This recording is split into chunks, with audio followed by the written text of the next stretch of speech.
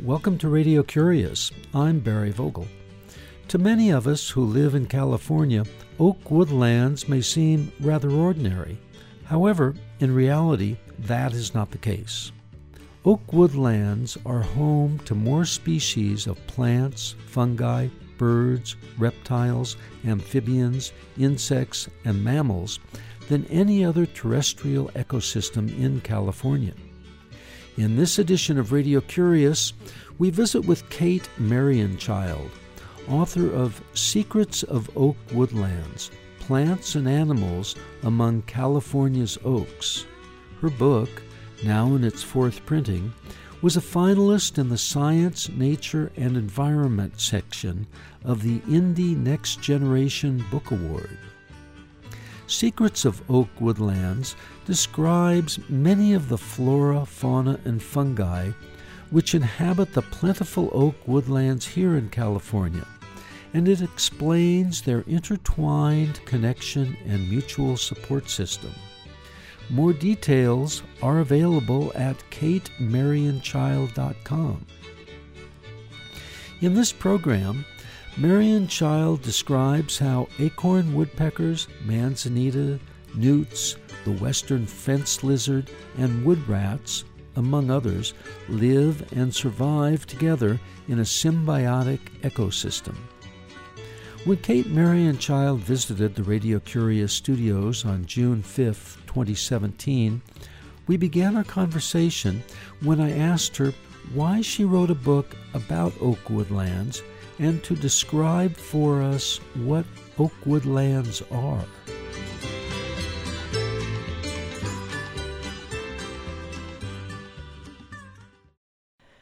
I moved to Ukiah in Northern California in 2001 to a yurt, which is a circular structure in an oak woodland about 15 minutes from downtown.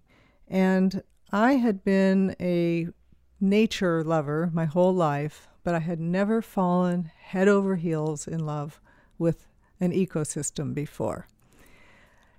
The first thing I noticed was the beautiful birds and the beautiful bird songs. And I quickly tried to learn their names to get to know all of the regular birds in the ecosystem. I was surrounded by a species of bird called acorn woodpeckers that flew around my house, pecked on its walls, pecked on snags near my house, made a lot of noise, flashed beautiful colors of red and white and black. And I was ill at the time, very ill, with Lyme disease, and isolated and new to the community. And the acorn woodpeckers created such a cheerful atmosphere around me that I was not lonely when I was out of doors. Years passed, and I didn't learn anything more about them except that they were beautiful and noisy, and they did a lot of pecking. Then I joined our local Audubon Society, and I ended up on the board of it. I ended up being involved in planning monthly programs, and I said, could we have a program about acorn woodpeckers? And it turned out that the World Authority on Acorn Woodpeckers was available, and he came and gave a talk. And I was astounded at how interesting this species is. It's what I call a world-class species. It has characteristics that are unknown in any other species in the world. One thing is that they drill individual holes in wood to store acorns individually. These structures that they store them in, which can be trees or they can be the houses. They love the siding of houses. They love telephone poles. But usually it's trees with thick bark or dead trees. Those are called granaries. And they are the only species in the world known to drill an individual hole for an individual food item. And some of their granaries have 50,000 acorns in them. They live in clans, and their social structure is another world-class feature. They have communal marriages. I call them permanent communal marriages of up to 3 females and up to 7 males.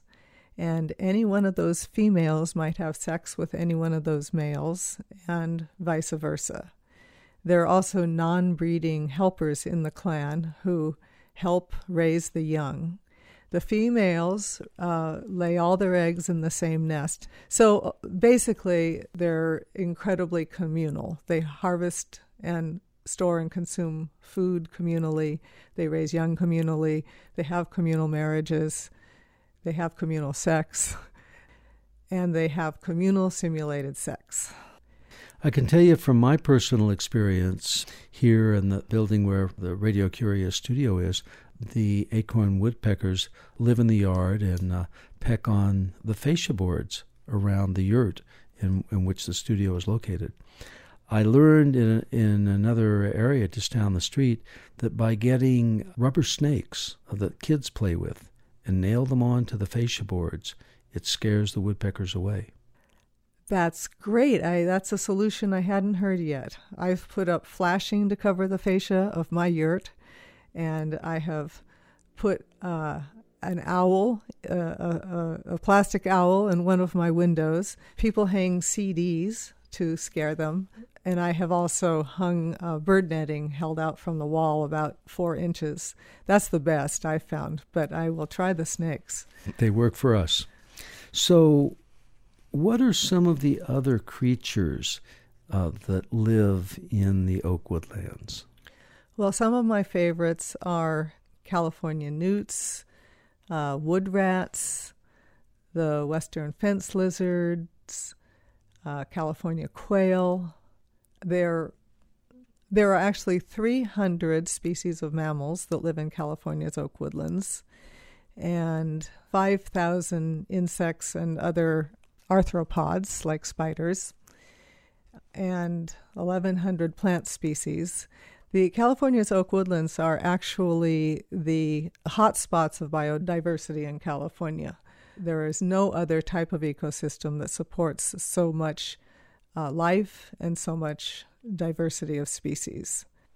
Let's stay with the species and move on to the newts. Okay.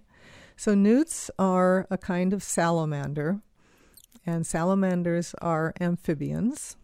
In California, we have 4 newt species, and they all have kind of brownish backs and either yellow-orange or tomato-red undersides.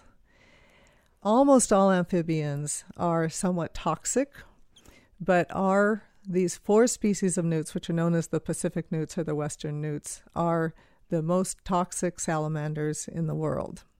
By toxic, what do you mean in relationship to being the most toxic in the world? Well, if you took one of these newts, the most toxic one ever measured, and you ground it up and fed it to humans, it would kill 200 humans. And if you injected it into humans, it would kill 2,000. It's loaded with a potent neurotoxin called TTX, which is in the skin and the muscles and the blood, and in the females, the ovaries, and the eggs also contain it. So this presumably has to do with their protection from predators. Yes. A young biologist in the early 1960s decided to investigate whether a newt could have been the culprit in the death of 3 hunters in a campsite in Oregon. There was no sign of attack of any sort, no reason to suspect suicide, and the only thing unusual in that campsite was a dead newt in their coffee pot. So he started watching newts, and he noticed that when they were threatened, they raised their heads and tails, which showed off their bright undersides. And in the animal world, bright colors often mean eat me at your own risk. I'm poisonous or unpalatable. So he decided to, when he saw that, he thought, okay, I'm on the right track. So he decided to study to determine whether they were toxic, and he tested them, and he discovered these incredibly off-the-charts levels of tetrodotoxin, or TTX. And he wondered, why do they need to be this toxic? A tiny amount of TTX would kill the average predator. And he hypothesized that they were in something called a coevolutionary arms race with some predator.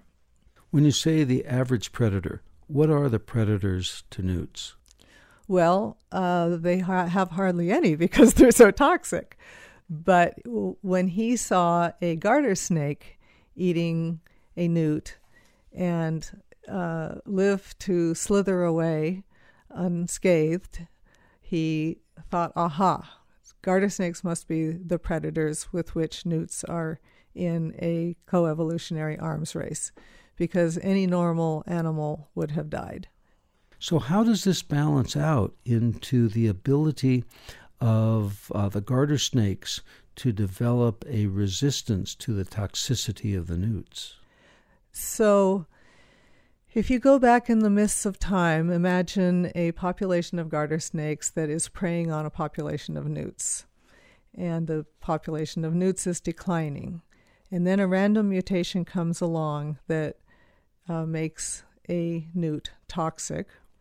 And imagine that a garter snake, in the process of eating that newt, is able to tell that this is not a good idea and lets it go. In fact, humans have observed one garter snake that was in the process of swallowing a newt for 80 minutes, and then it seems to have decided that, whoops, I better let this one go, and the newt crawled out and walked away.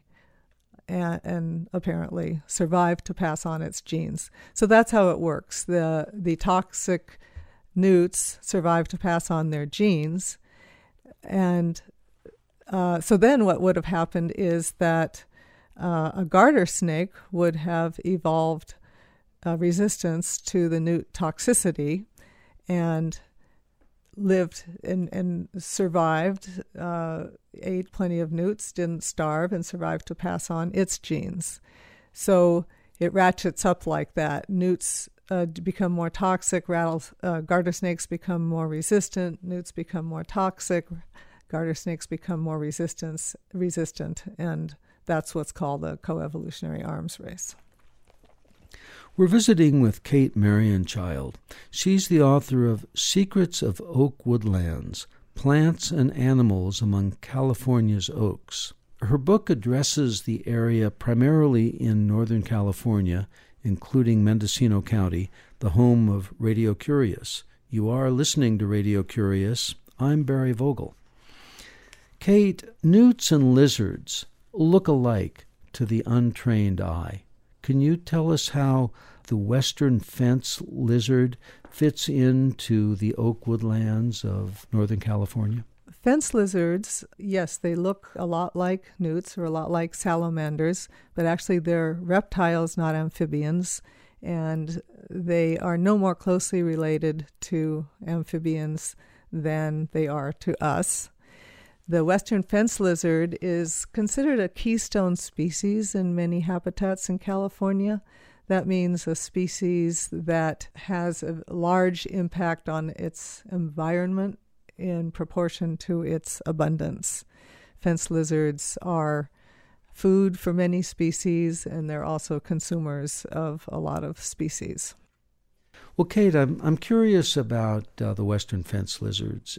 I occasionally see, when my cat brings one into our home, a lizard tail flopping around, or a lizard without a tail.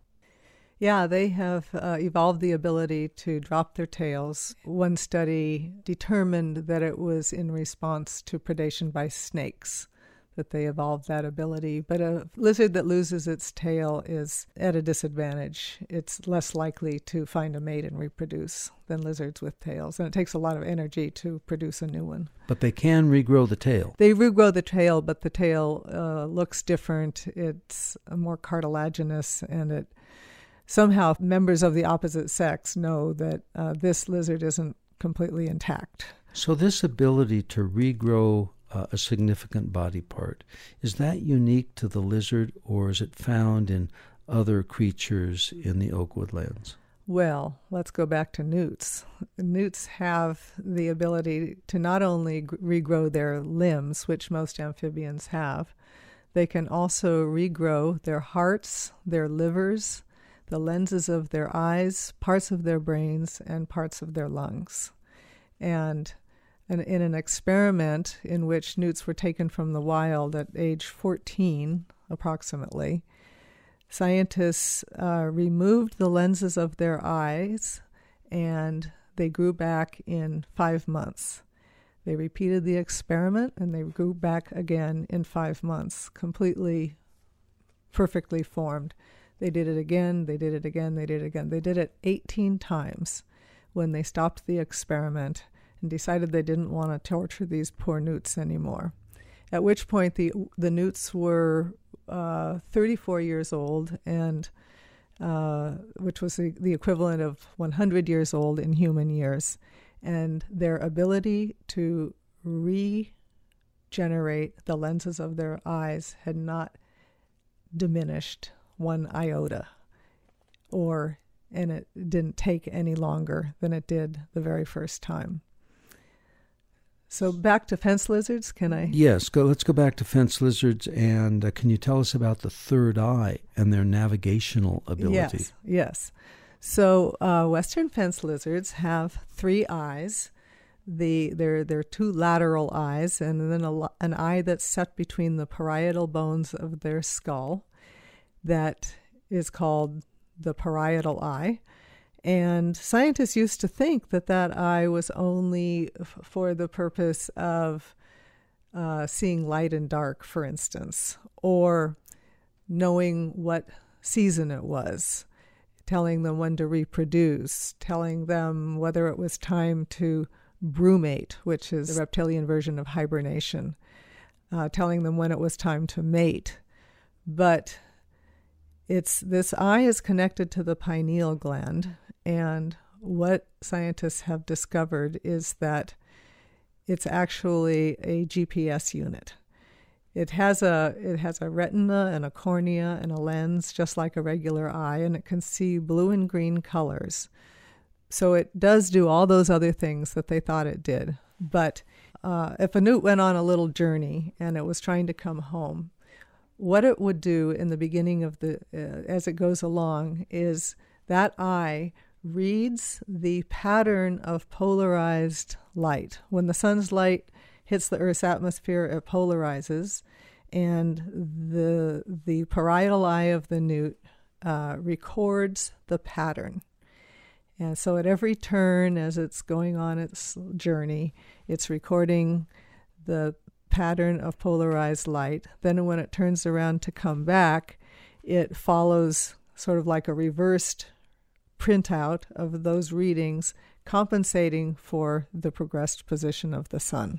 The lizards are able to identify it and use it to get home. Yes. This is fascinating. This is fascinating for someone who's lived within and close to the oak woodlands for over 40 years. I find your book a marvel to read.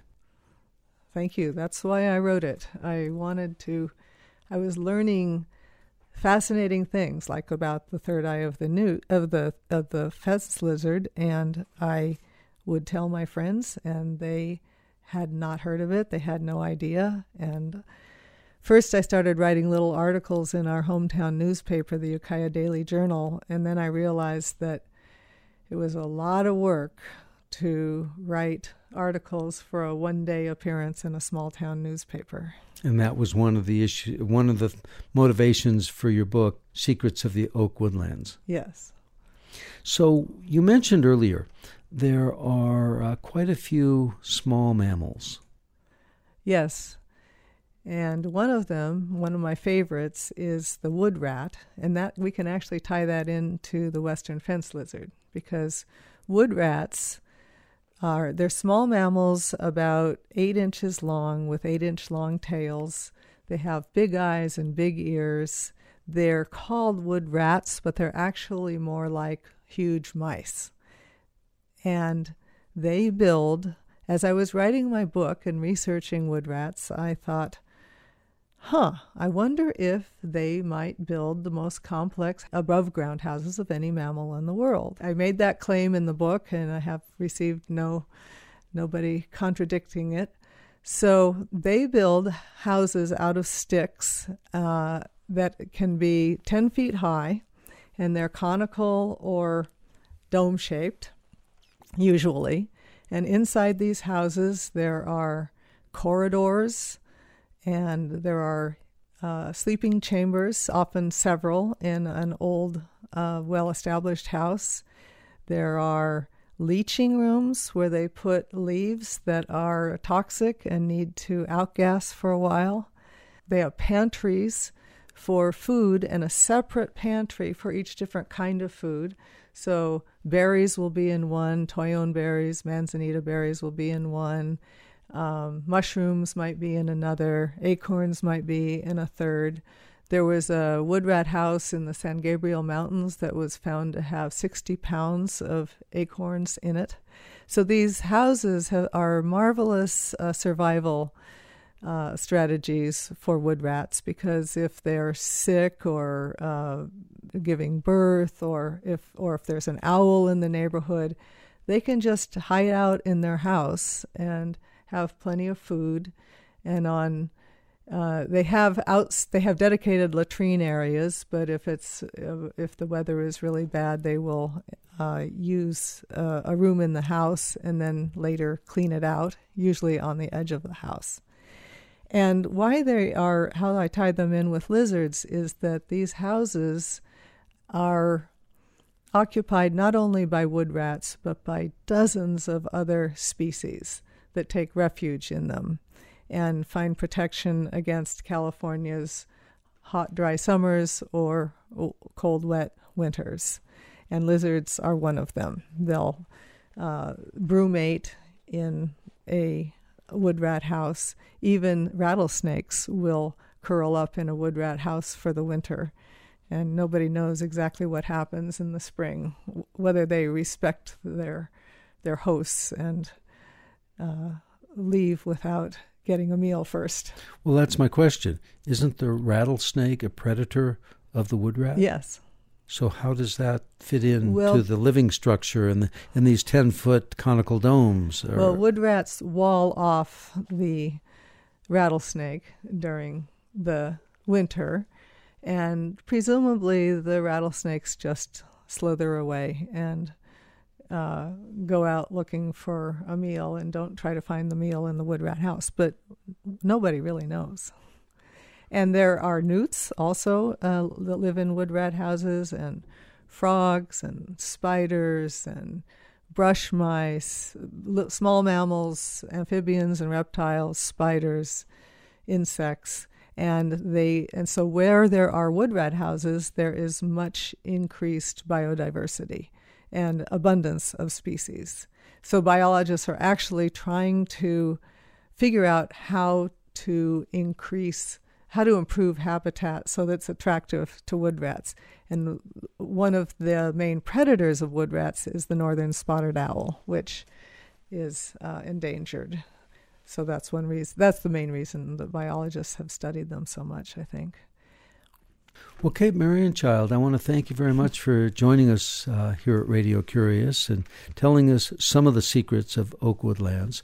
And before we close, I'd like to ask some questions about you. The first one is, can you tell us about an aha or eureka moment that changed your life or gave you a new vision by which you live? Well, in the middle of my book writing process, I became depressed and paralyzed. I couldn't face plowing through any more deadly science articles. And I had a deadline coming up that I knew I couldn't meet because the project has expanded a lot. My editor told me that writers often experience depression and paralysis as deadlines approach, and that a challenge for writers is that the subject that originally inspired them, becomes associated with anxiety and pressure and stress. So she extended my deadline, and during that break, my partner Michael said, "Sweetie, this is bigger than you. This is a calling. The plants and animals need you to finish this book." And that did it. And what would you like to do with the remainder of your one precious life? What I want to do is find a way to immerse myself for hours every day in the natural world, to spend in deep observation of nature. And finally, Kate Marianchild, is there a book that you can recommend to our listeners? Yes, I just read a book called The Sound of a Wild Snail Eating by Elizabeth Tova Bailey. It's a slim but very potent volume, a true story about an American woman who is struck down in her prime by a terrible, mysterious illness while she's hiking in the Alps. And all she can do is lie in bed without moving. It's excruciating for her to turn over, and she experiences repercussions for hours. So she has a caregiver, and her friends show up less and less frequently. One friend, however, goes out in the woods and finds a wild native snail and brings it in and puts it in a flower pot on her bedside table. She's annoyed when the friend leaves without taking the snail away, but eventually that snail becomes her greatest comfort. I won't say more, but this book has won numerous awards, and I think it will be riveting to anyone who reads it. Well, Kate Marianchild, thank you very much for being with us on Radio Curious. You're very welcome. Kate Marianchild is the author of Secrets of the Oak Woodlands, Plants and Animals Among California's Oaks. Her book describes many of the flora, fauna, and fungi which inhabit the oak woodlands of California and explains their intertwined connection and mutual support system. More details are available at katemarianchild.com. The book Kate Marianchild recommends is The Sound of a Wild Snail Eating by Elizabeth Tova Bailey. This program was recorded on June 5th, 2017. There are over 630 archive editions on our website, www.radiocurious.org. They're all free to listen and download and share anytime, anywhere, as my gift to you. Our programs are published weekly, normally on Tuesday evening. Your comments, ideas, and suggestions are always appreciated, and we do enjoy hearing from you. The email address is curious@radiocurious.org. Postal mail is 280 North Oak Street, Ukiah, UKIAH, California 95482. The phone is 707-462-6541. Angie Voiles Askham is the assistant producer. I'm host and producer Barry Vogel. Thank you for listening.